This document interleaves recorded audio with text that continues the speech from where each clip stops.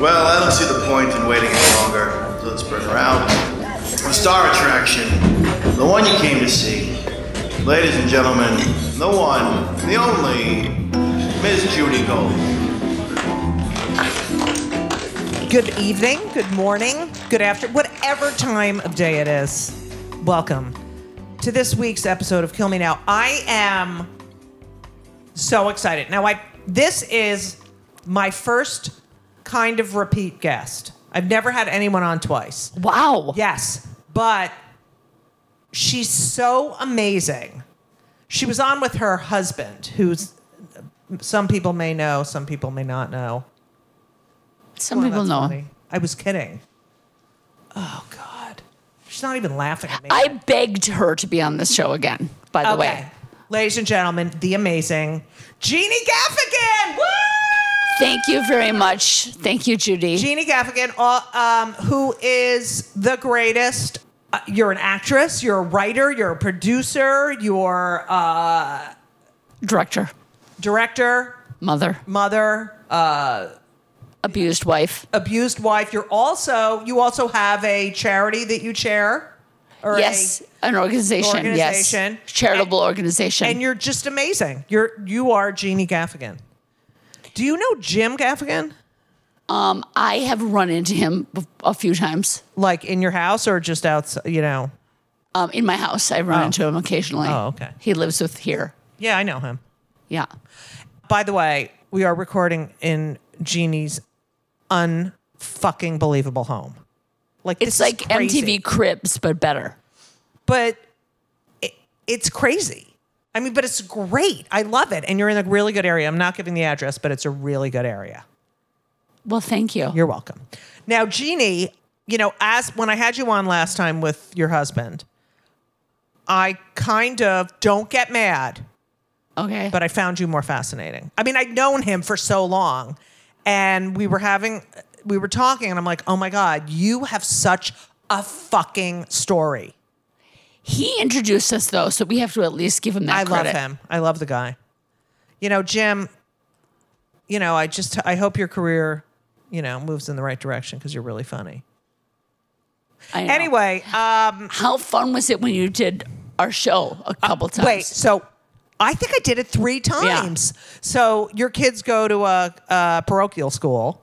So, some of them go to a parochial school. Some of them go to a non-parochial school. Yeah, a fancy, It's all fancy. Right. And you asked me to do, all the comedians do benefits for their kids' school. So Jeannie, of course, does everything. So she was putting together this benefit for the school. And Catholic school. And I'm like, they're going to hate me because I'm like Jewy Jew. And she's like, they're going to love you. And I've done it 3 times. Yeah, it's the best audience. It is the best audience. They're the greatest. Are they all Catholic? I mean, mostly. Yeah. There's some non-Catholics. And also it's not like that school is more like culturally Catholic. Right.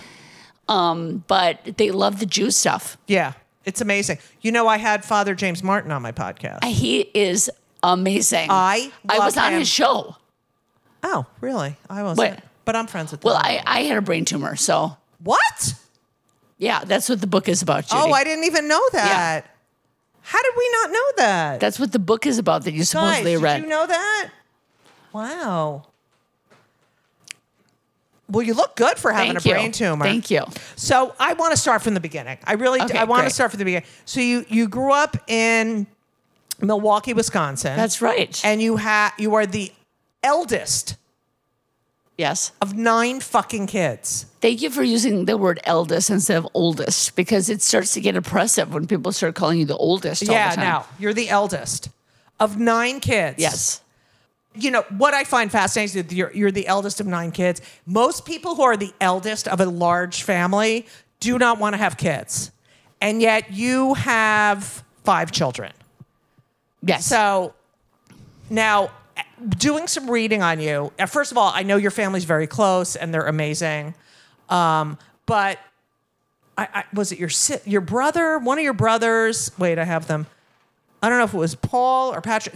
Were like she was always I'm going to do it. I'm going to do it. I'm doing it. And I'm doing it now. And I'm, just driven. Like from the minute you came out. Yeah, I came out driven. Now,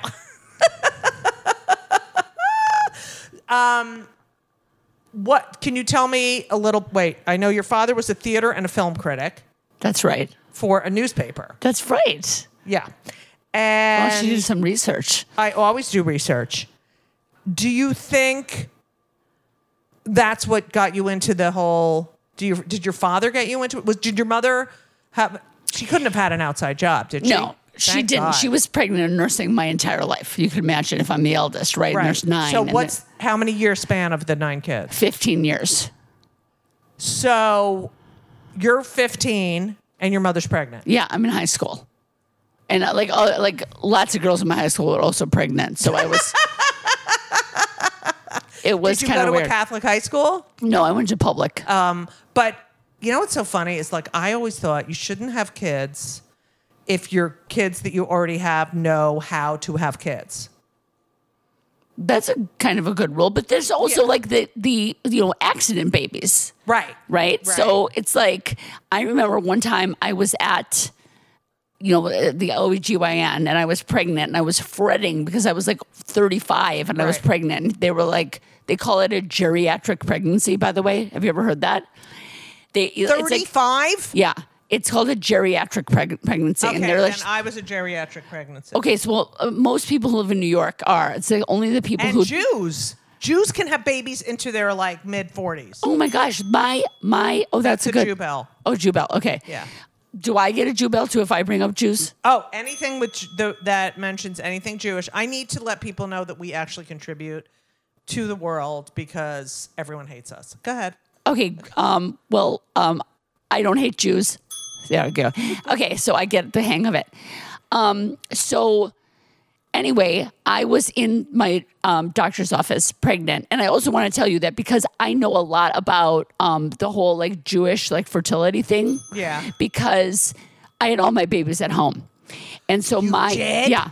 So my midwife is like the biggest like Jewish midwife in like the Hasidic community in Brooklyn because none of them can go to the hospital because it's not like clean or whatever. All right, I can't with the Hasidim. But listen though. All right, go ahead. No, well, ring the She's bell not again because Hasidic. you're putting hate on the Jews. So Sorry. 2 bells to they're you. not really Jewish. Okay. But whatever. So, but there are they- people that have their babies at home, and so they get married really young, Yeah. and just keep having babies Right. until they're like 55 or Right. whatever.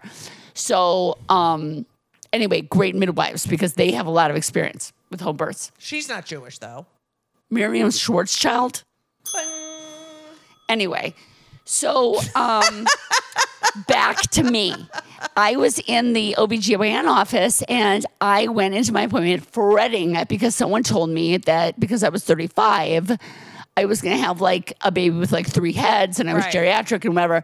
And I expressed this concern to my OBGYN and he said, the woman who was sitting in the lobby is 55 years old, thought she was through menopause, came in for a routine pap smear, Yeah.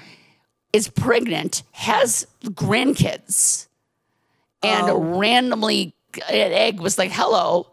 So it's like, What? yeah, it happens. That's when you go, I have to kill myself Well, right now. I mean, maybe you, but I think that's pretty cool. Right. I just, like, Because I'm your whole- 56. I'm like, if I had a kid, I'm a lesbian, so it's not happening. But if I, got pregnant. Hooked up Yeah. with some guy And I got pregnant. randomly. I would be like, I bring my kids in. I go, you're in your one's in his 20s. Like, can you take care of this kid? Because I need to relax. I need to, have you.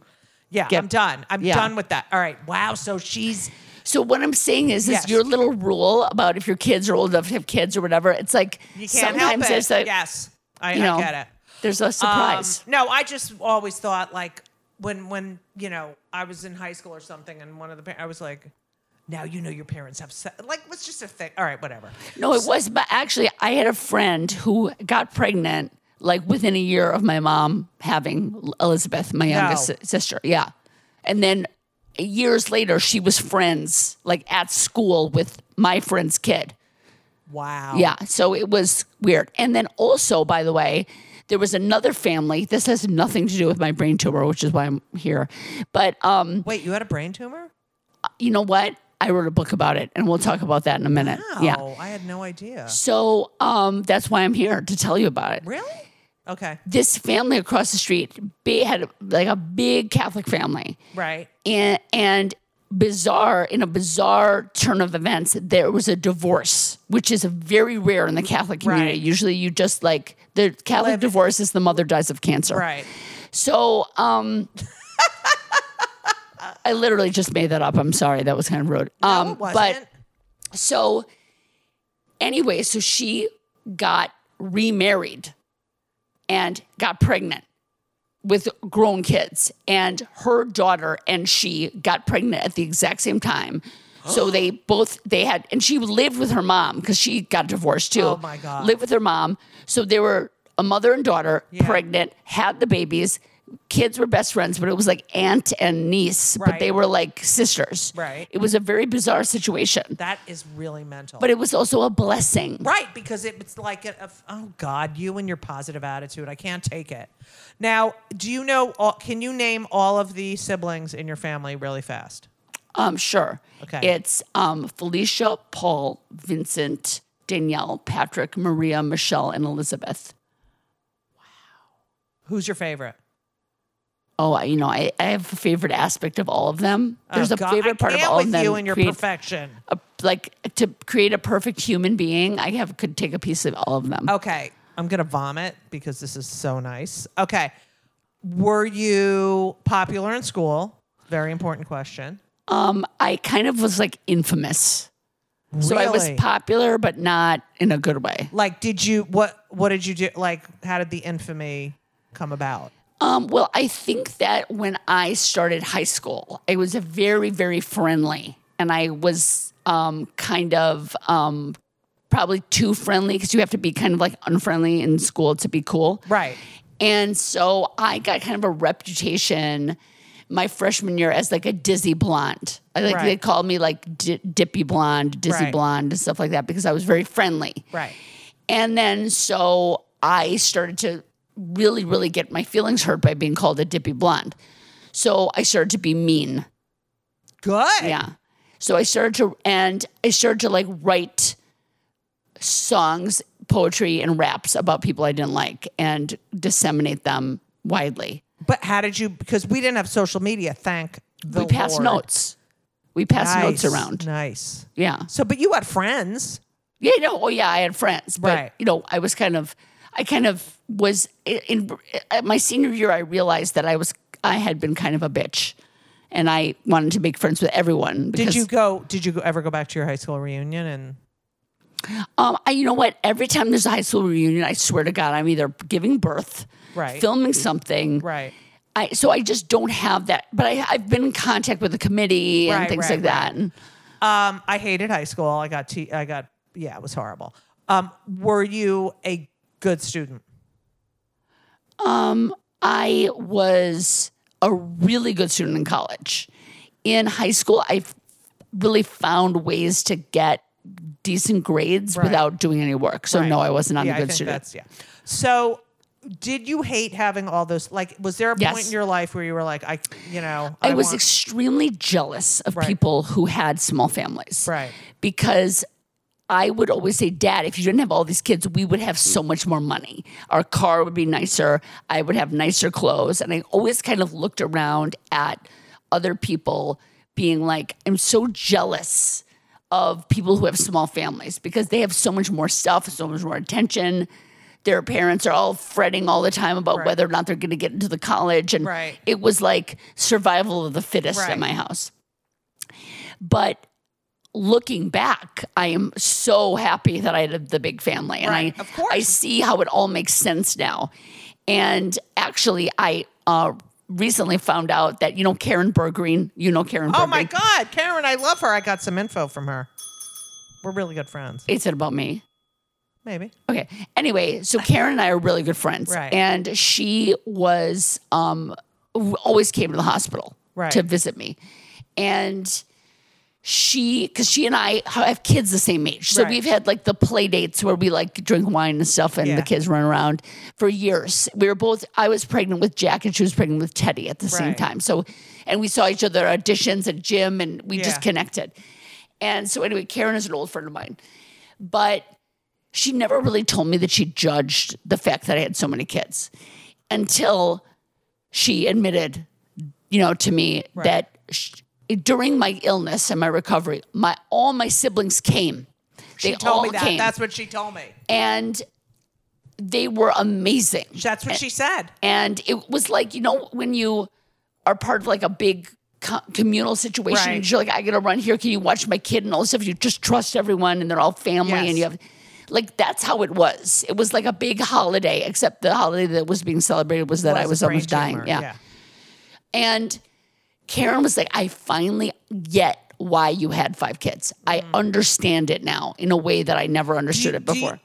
I'm sure you meet all these families and they have 1 kid. And to me, like, all right, so I'm one of 3, and my mother was one of 3, but her brother was killed when he was 15. And her and my aunt made a pact that they would each have 3 kids so that there was 2 left in case something happened. Wow, that's a pretty intense worldview. Yeah. But I mean, I think that back in the day, people would have like 13 kids because like 6 of them would die of like pneumonia. Right, of course.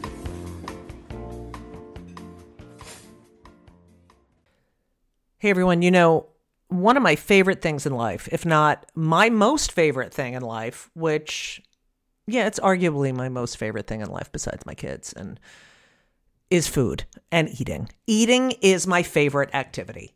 And eating is better and easier with Factor. Factor, I'm telling you, I tried their stuff. It is delicious. It is great. It is high quality. And they are, when I say ready to eat meals, they're ready to eat in 2 minutes. They're not frozen. They're never frozen. They're chef crafted, dietitian approved, and literally you heat them for 2 minutes. Every week you have over 35 options to choose from. They have Calorie Smart, Protein Plus, Keto. I just did Chef's Choice. 60 or more add-ons that you can stay fueled up. They had these juice shots that were incredible. These are restaurant quality meals that are ready to heat and eat when you are ready to eat. That's it. And they're really good. Elisa loved them too. There's no prep. There's no mess. I've tried a lot of these different kinds of meals. Factor is amazing and so convenient.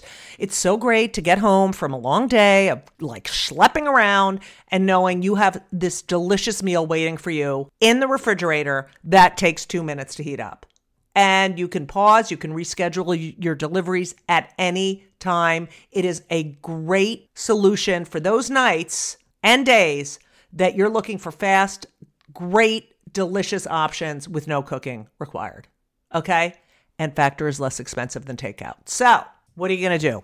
Because I'm telling you, you have to believe me. I never lie. Factor is amazing. You're going to head to Factor Meals, FactorMeals.com/JudyGold50, JudyGold 50, okay? JudyGold50. And use code JudyGold50, JudyGold50 to get 50% off. That's code JudyGold50 at factormeals.com/JudyGold50 and get 50% off. It's worth it. You're welcome. Now, was your family religious? Is that why they had 9 kids? Catholic, yeah. My mom, but my dad was a very he's a very Jewish personality, right? Even though he was Catholic. I have an amazing story of how, go. Yeah, no, he didn't have to convert because his mother converted because. No, I know. I was really lambasted in Israel. In Israel, I was like, yeah, I'm part Jewish. And then there was like, are you still Jewish? I'm like, no. And they were like, get out. So it was not good. But okay, let me just finish one story first, because go. I just want to say that there was a period of time in high school where I was like, I would never even have one kid. I've done my time with the diapers and all that stuff, because my mom, I am like type A, and my mom is like free range parenting. Like she was like free to be you and me era. She was? Yeah, she was not organized, like no lists. Right. You know, but she was like a creative storyteller. Right. So we would go to the park and we'd go in the woods, and she'd be like, she'd make up characters for everyone.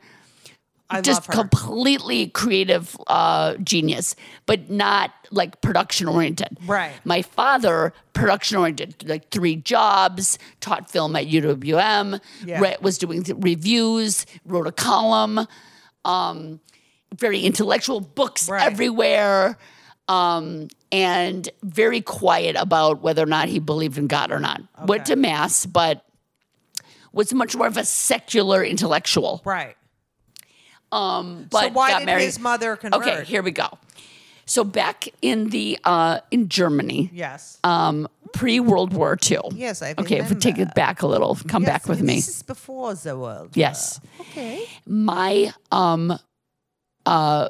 grandfather, my non-Jewish grandfather, my father's father, was an anti-Nazi propaganda rebel. Okay. And he wrote, "Watch out, this guy is no good." Right.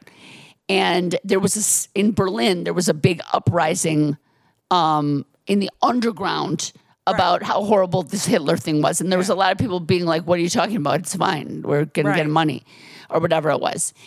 And so he got put on a hit list. Right. Also, one of the things that was very dangerous is that he married a Jewish woman. Right.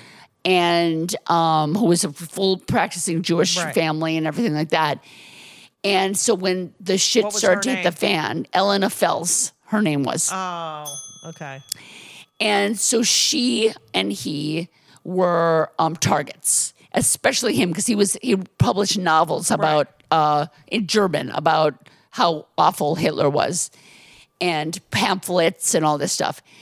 So when the shit hit the fan and like people started getting shot and stuff like that, they had like this whole like underground railroad escape network. Right. But they had to be separated. Right. So at the time, my grandmother had 2 boys, my uncles, and he had to go in hiding one place and she had to go hiding in another place. So where she was hiding was in a Catholic monastery run by Dominican priests. Oh, okay. And so she disguised as the housekeeper. Right.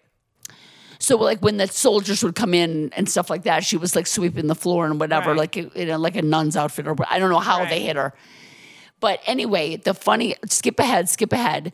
My grandfather would sneak in occasionally and have like conjugal visits. Right. So one day, the nuns watched because there was no nuns. It was Dominican priests. Oh, right. Okay.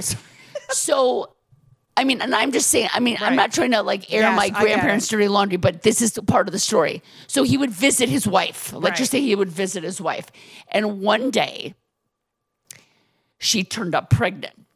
And the Dominican priests were like, "We got to get you to France and to America ASAP, because it's going to look like we got the housekeeper pregnant because there's no other men around here." Right. Right, because he snuck in the basement tunnels or whatever. And, but anyway, so during this period of time, because my grandmother was an opera singer. What? Yeah, she was an opera singer. This is amazing. Because the whole thing is, though, when the Nazis occupied Germany, all the Jewish people were. It wasn't like they were struggling, and they were the top of society. Right, exactly. Professors, opera singers, musicians. doctors. Yes, Art Berlin was yanked, like the art capital of the world. They got yanked out of their jobs, and thrown on trains. Yeah. It was like unbelievable, right? And so anyway, in order to keep her art going, she became part of this like liturgical Catholic music. Wow. So she learned all she was posing as a Catholic. Right. And really as a musician, because she was very not religious, she fell in love with the music. Right. So anyway, she way better than our music. Oh my God. I can't compare. I don't know a lot about Jewish music.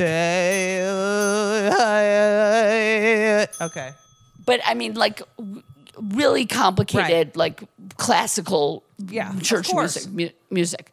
So anyway, she escaped through Paris, reunited with my grandfather in New York in the 1943 or whatever it was. Thank God they got out. To start the new life, and came in as a Catholic family, even though he was a Lutheran and she was a Jew. Right. That was their like cover story. Right.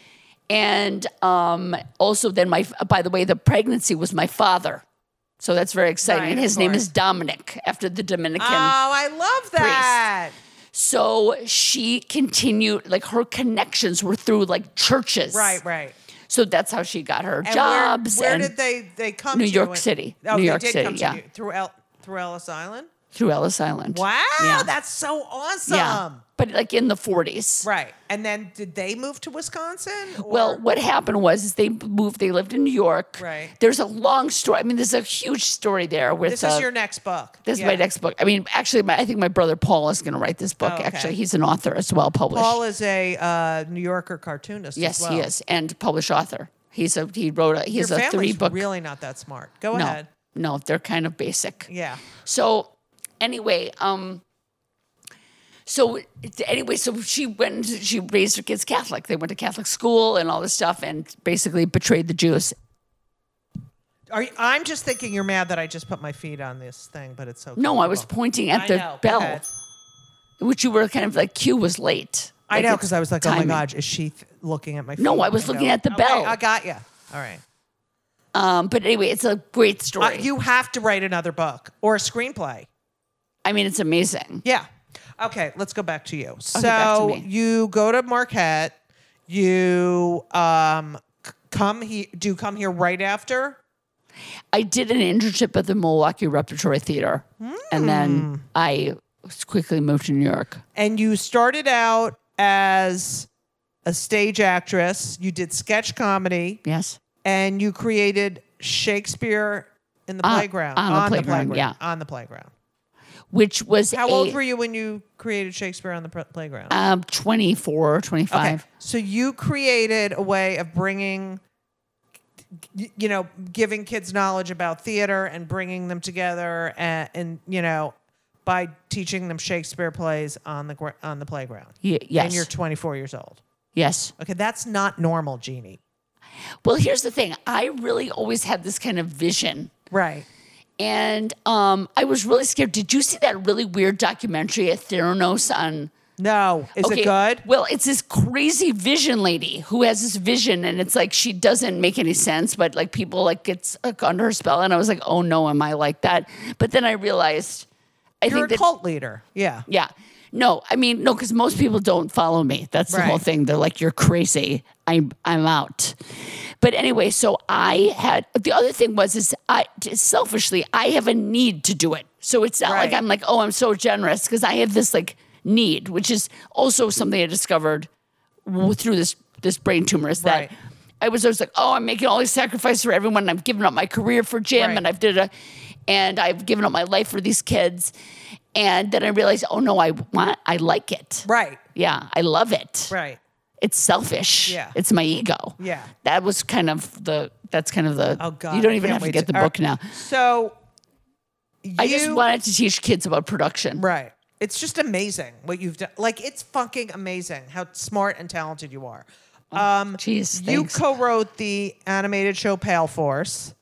You have worked, like, a lot of people don't know this, but you co-write with like, you guys are a team. I just want to be like kind of humble for a second. You know that it's Jim's voice, right? He comes up with so Jim, it's like, I like tag, I like help, I like mold, but it's not like I'm like writing 50% of other jokes. No. But I'm just saying, you are such a big part of it. And especially with the Jim Gaffigan show. Well, that was different, because that was a character named Jeannie. It was balanced. I know. It was amazing. So you're doing Jim Gaffigan show. Yeah. And you hired this woman to play you. Was it weird having... Well, like, why did you want to play yourself? Okay, well, let me tell you. When I hear the story, this is like I'm going. Gee, this is inside baseball right now. This is like deep state stuff. Okay. So when Jim and I first wrote this show, or a version of this show, it was going to be a single camera, like low budge, right? Like a scripted reality show with both of us playing each other, our kids running around, the small bedroom. It was like, it was a very great marketing idea. It's like a loose. We have the comedians come in. Right. It's like, oh, Judy's here again, and it was just going to be brilliant. So anyway, we were working on that with NBC. Right. And that year, I think Roseanne and Sarah Silverman both also had pilots. Which didn't get made, but they bought them instead of ours. So we didn't get on that pilot season. Right.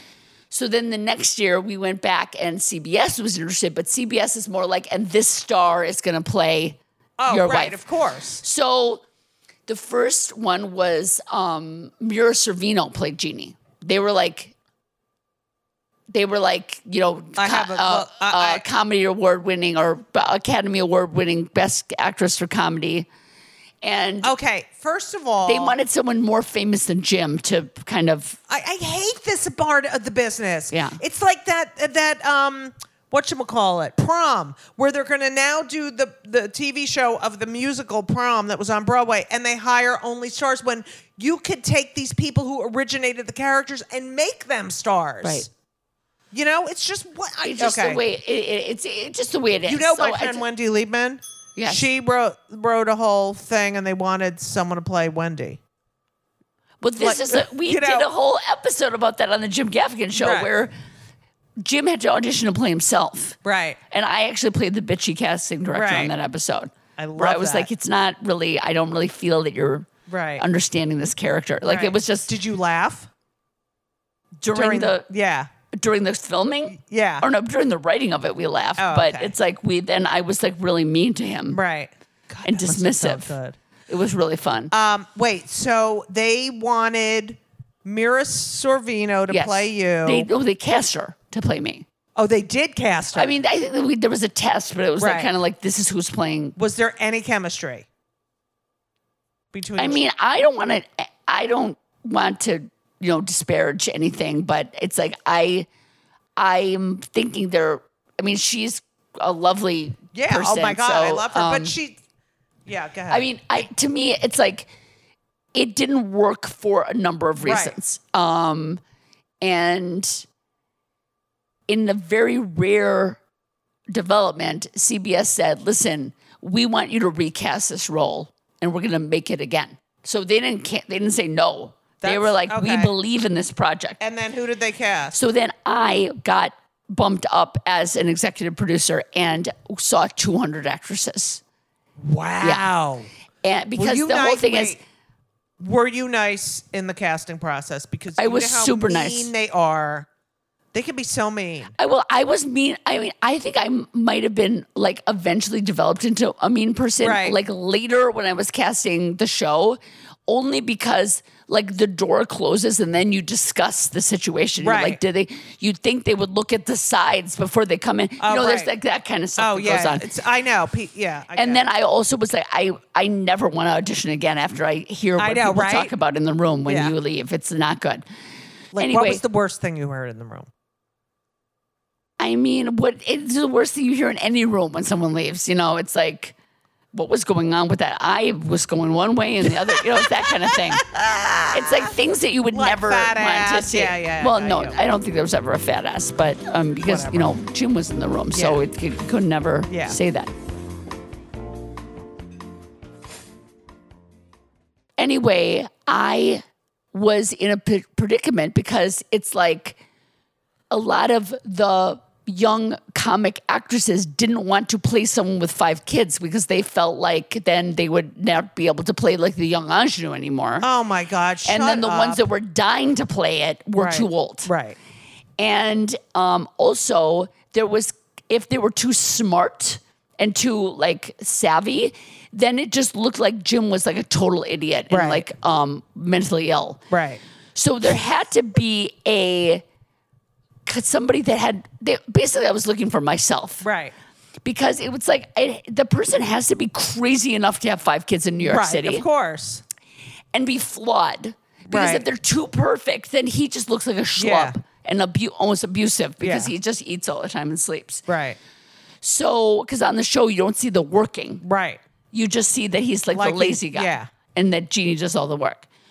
So I think that why it wasn't weird for someone to play me is because I had gone through this process where at a certain point where I gave up on me playing me and I went through the whole year of like someone else playing me and I was behind the camera and I realized, oh my God, I can write better than I would ever be an actress. Right. And I want to be in this seat and not in front of the camera with everyone telling me what to do about what my life is. Exactly. I need to maintain some control.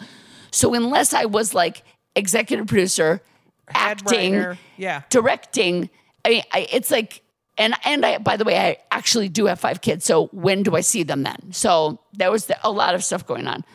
So when Ashley Williams came in, she had like 10 backpacks and like she like had she was like went to a million auditions. She like put everything down. She was like in front of the room, like fanning her armpits. And I'm like, I love her. Yeah. She came in the room, right energy, right, quirky, flawed, cute. Yeah. And I was like, I want you to play me. Was this after? Did you know the minute she walked in the room? I knew it was head and shoulders above any. And then she read, and you were like, "Oh my God!" Did you tell her right so then? Cute. I know. No, you can't do that. I know, but didn't you want to? I did, but it really was. I mean, it really was my decision because I could ding people, right? Like everyone could ding. I could. Well, that's a Jew bell. I know. I was kidding. You did the ding bell. I was just using it as a ding bell. Okay, that's fine. I mean, it's your rules. So, anyway, I could say everyone could love someone and I could be like, I don't see it. And also the people who I was dinging were amazing. Right. Like there was a point when Laura Benatti auditioned. Oh my God. And she's like my hero. I love her. And I was like, that would be amazing. And, but it's like not me. You know what I mean? Yeah, totally. So, and actually then she was like, I just got a huge role in something else, so too bad, so sad. Yeah, take care. And then, I can't believe I didn't audition for this because we're so Oh my alike. God, you know who auditioned who was for the CBS one? Who? That was Parker Posey. No way. I love her. I love her too. She's so amazing. She's amazing. And I was like, if Parker Posey played Jeannie Gaffigan, it would be the coolest thing ever. But that's a whole other story. Yeah, so it wasn't weird, someone playing me. Did any of your friends audition? For me? Yeah. I mean, friends is such a strange word. Especially in this business. Yeah, it's like people I knew, of course. And then did they call you? Like, this is what I can't stand about. Were they like, hey, Jeannie, want to get some coffee? Yeah. But you know that they're trying to find out if they got the part. Or can they get in the room? That's a lot of... Can they get the audition? I see on breakdowns that you're casting for your show. Yeah. But the thing is, there's so many other people that are involved. Also, and you can't. And also, you have to save you're going to take a bullet at some point. So you have to like pick and choose your battles. You can't be like, this person who hasn't called me in 5 years, I'm going to take my battle. I'm going to go to battle for this person who... you have to be, you want to be nice. Right. And you want to tell a lot of times I would call the casting director and I'd say, because you don't see all the tapes. You see the tapes they choose. So let's say 20 people. You'll go on tape. They'll watch them. Like literally, they could be like, oh, she looks like my mother-in-law. Bing. And you don't even see them. You don't even know them. Yeah. So there have been times where people have been like, I just for your show and I didn't hear anything. And I know that I never saw their tape. So I'll call the casting director and say, can we see this person because they know my brother or whatever. And did they ever say, did they admit, oh, we had them and we didn't send you the tape? No, we just knew that. Like it's just given. Wow. Like their job is so we don't have to watch 100 tapes. I got you. So they're doing their job, but it's like it's still annoying. Someone could slip through the cracks, and then someone could say, "Hey, my friend Joe Blow auditioned for your show and never heard anything." So then I could call the casting director and say, "Do you have the tape of Joe Blow's audition?" And they're like, Joe Blow. He is an incredible actor, Joe Blow. He definitely is. Yeah, good at blowing. And Jane Doe is also amazing. Jane Doe. Yeah, Doe. Yeah, I'm a doer. Now we're gonna get to. I get sick. The ba ba ba ba ba ba. First of all, how did you meet Jim? By the way, he lived on my block. I think I know this story. Yeah, it's in the book too. By the way. Okay. We don't have to go through the whole thing, but he lived on my block. I think it's on my last podcast. Yeah, we told the whole story. So listen to that older podcast. Okay, so you decided not to do the Jim Gaffigan show anymore because you were not seeing your kids. Yeah, it was like it was emotionally like it's draining. It's like, and I did a couple episodes. You were like doing everything. I mean, still pleasant, which I don't understand, but you were on that set. You were writing, you were directing, you were producing. You were like, no, that shirt's wrong. I mean, it was. I was pretty intense. Yeah. But you were still nice. Sometimes. No. Well, you were to me. So, you decide, and I totally get that. My career, I have to say, definitely took a hit but I would never give that time up that I had with my kids. Ever.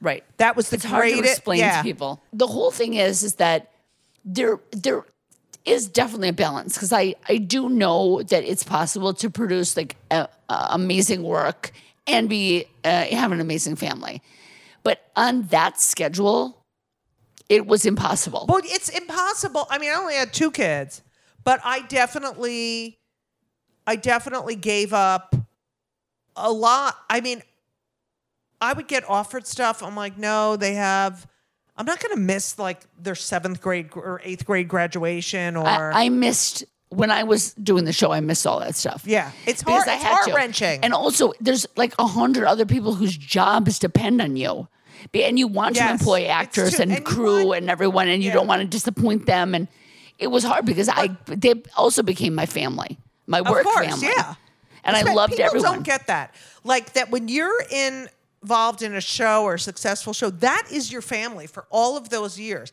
That's why like all these guys and women, they go, oh, we're shooting a movie for a year in, Norway. And then they all fall in, oh, so-and-so fell in love, but because they're in a fantasy land for, okay. But you saw that when you did our show, you saw that we were a united group of people. Yeah. And it helped the guest stars come in because they were like comfortable, and we were all kind of like, oh, it was great. It was really upsetting when and then everyone's like, why do you think they canceled? What do you think? And I said, probably because Jeannie never sees her kid. I mean, that's really what I thought. Well, also I told him, I'm like, listen, for season 3, if you want to get, because I can function as a executive producer who comes in a couple times a week, right, like how most executive producers are. But you need to find someone who you're comfortable, because he's in every scene. Right. So who's going to be that third eye on our life, right? And making it real.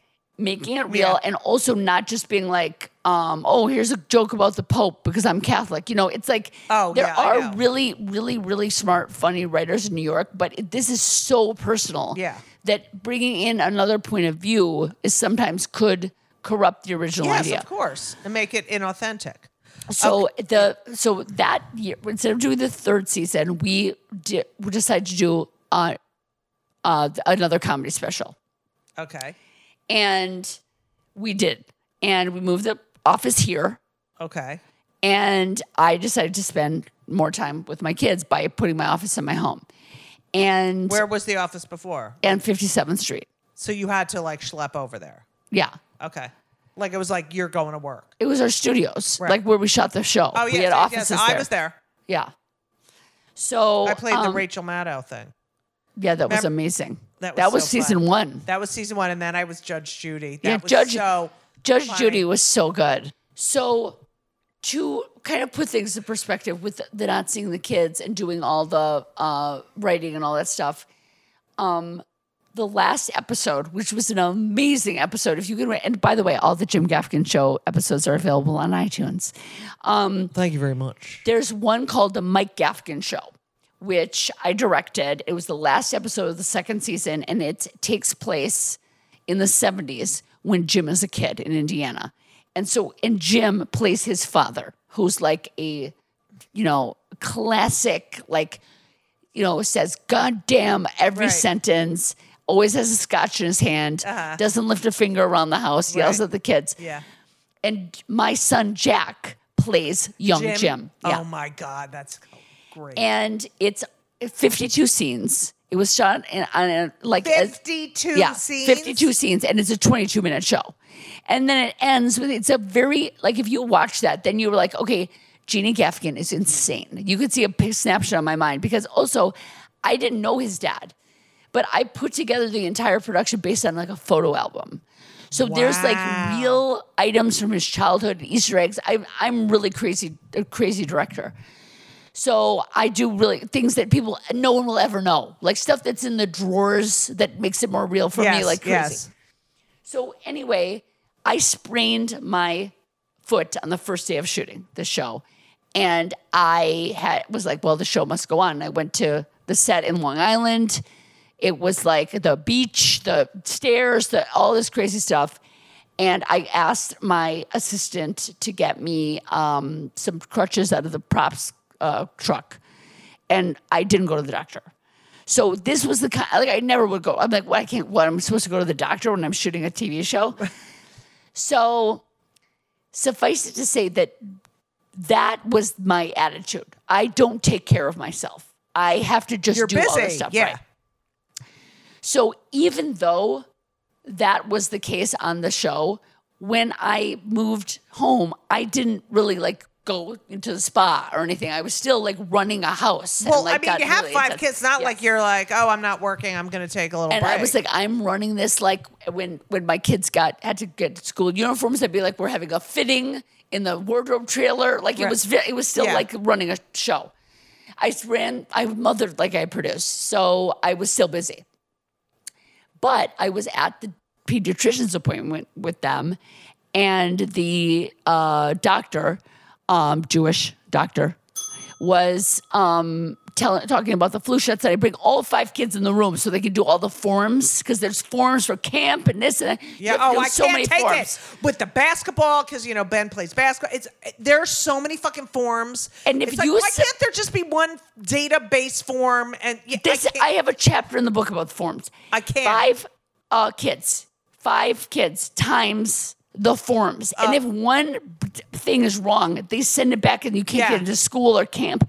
It's insane. Or they can't go, they can't attend. It's so fucking annoying. I know. So I'm in the room, 5 kids, 100 forms. She's talking about, she's like, oh, she made a comment about how many kids were in the room and all the forms, and it was crazy. I'm like, this is like my house. And she's like, I think you all came in here in October or something, right? And I said, yeah, we had the flu shot.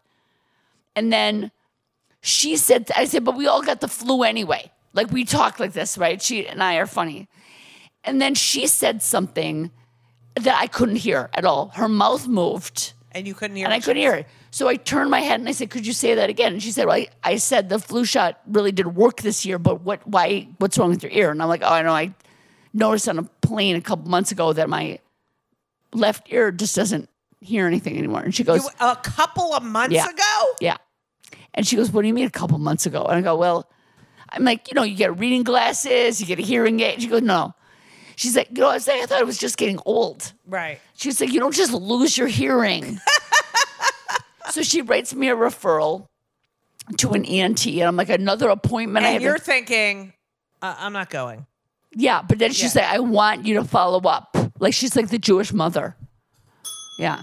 Good for her. So, anyway, I eventually follow up. He can't see anything wrong. Is he Jewish? You know what? I don't know. Not an obvious Jew. What's his first name? David. All right, let's give it to him. Okay. And anyway, so I come back probably just probably not like excessively Jewy. Yes. So, whereas there's some doctors you're like, oh, they have. I know. They're like, oh, you come in and yeah. This one's like, I couldn't tell you or not. Okay. He's an under the radar Jew. I don't know what you call it. Is there a word for that? They're assimilated. Very assimilated. Right. Yeah. There's the German Jews, by the way, are the ones that were, like to be a little more waspy and hide their Judaism. The German ones. Okay, noted. Okay. So anyway, nothing he sees. So I come back, and I'm just like, yes, still can't hear. He looks at you, says nothing. He gives me Flonase. He's like, maybe you're and he looked in your ear. He's like, I don't see anything. So he come back in a month. So now it's March, and he's like, I'm like, I still can't hear. He goes, well, every once in a while, like 1 in 10 million chance, there's a small like cyst or neuroma on your auditory canal, but we can only see it with an MRI. So I'm going to write you a prescription to go to this radiologist center to get an MRI. I'm like, another appointment forms, Yeah. So I go, I'm like, okay. And then I find out I can just walk in and give the forms and wait. So it's not like you have to make an appointment. So I'm like, okay, I'll do it after drop off because I don't like to come home and then leave again. I like to go drop off. Yeah, I write a whole thing in the book about how that's just give me an appointment at like 9 a.m. and I'm so happy because I have a full day. So anyway, there's a whole thing where I go to where I get the MRI and then I think I can't answer if I'm pregnant or not because I'm like, I don't know, I might be pregnant. Like I'm always look at me. Yeah. You see, I have 5 kids behind me. I might be pregnant. I don't know. Yeah. So I have to come back and like when I'm not pregnant, so I come back. And anyway, I get the MRI.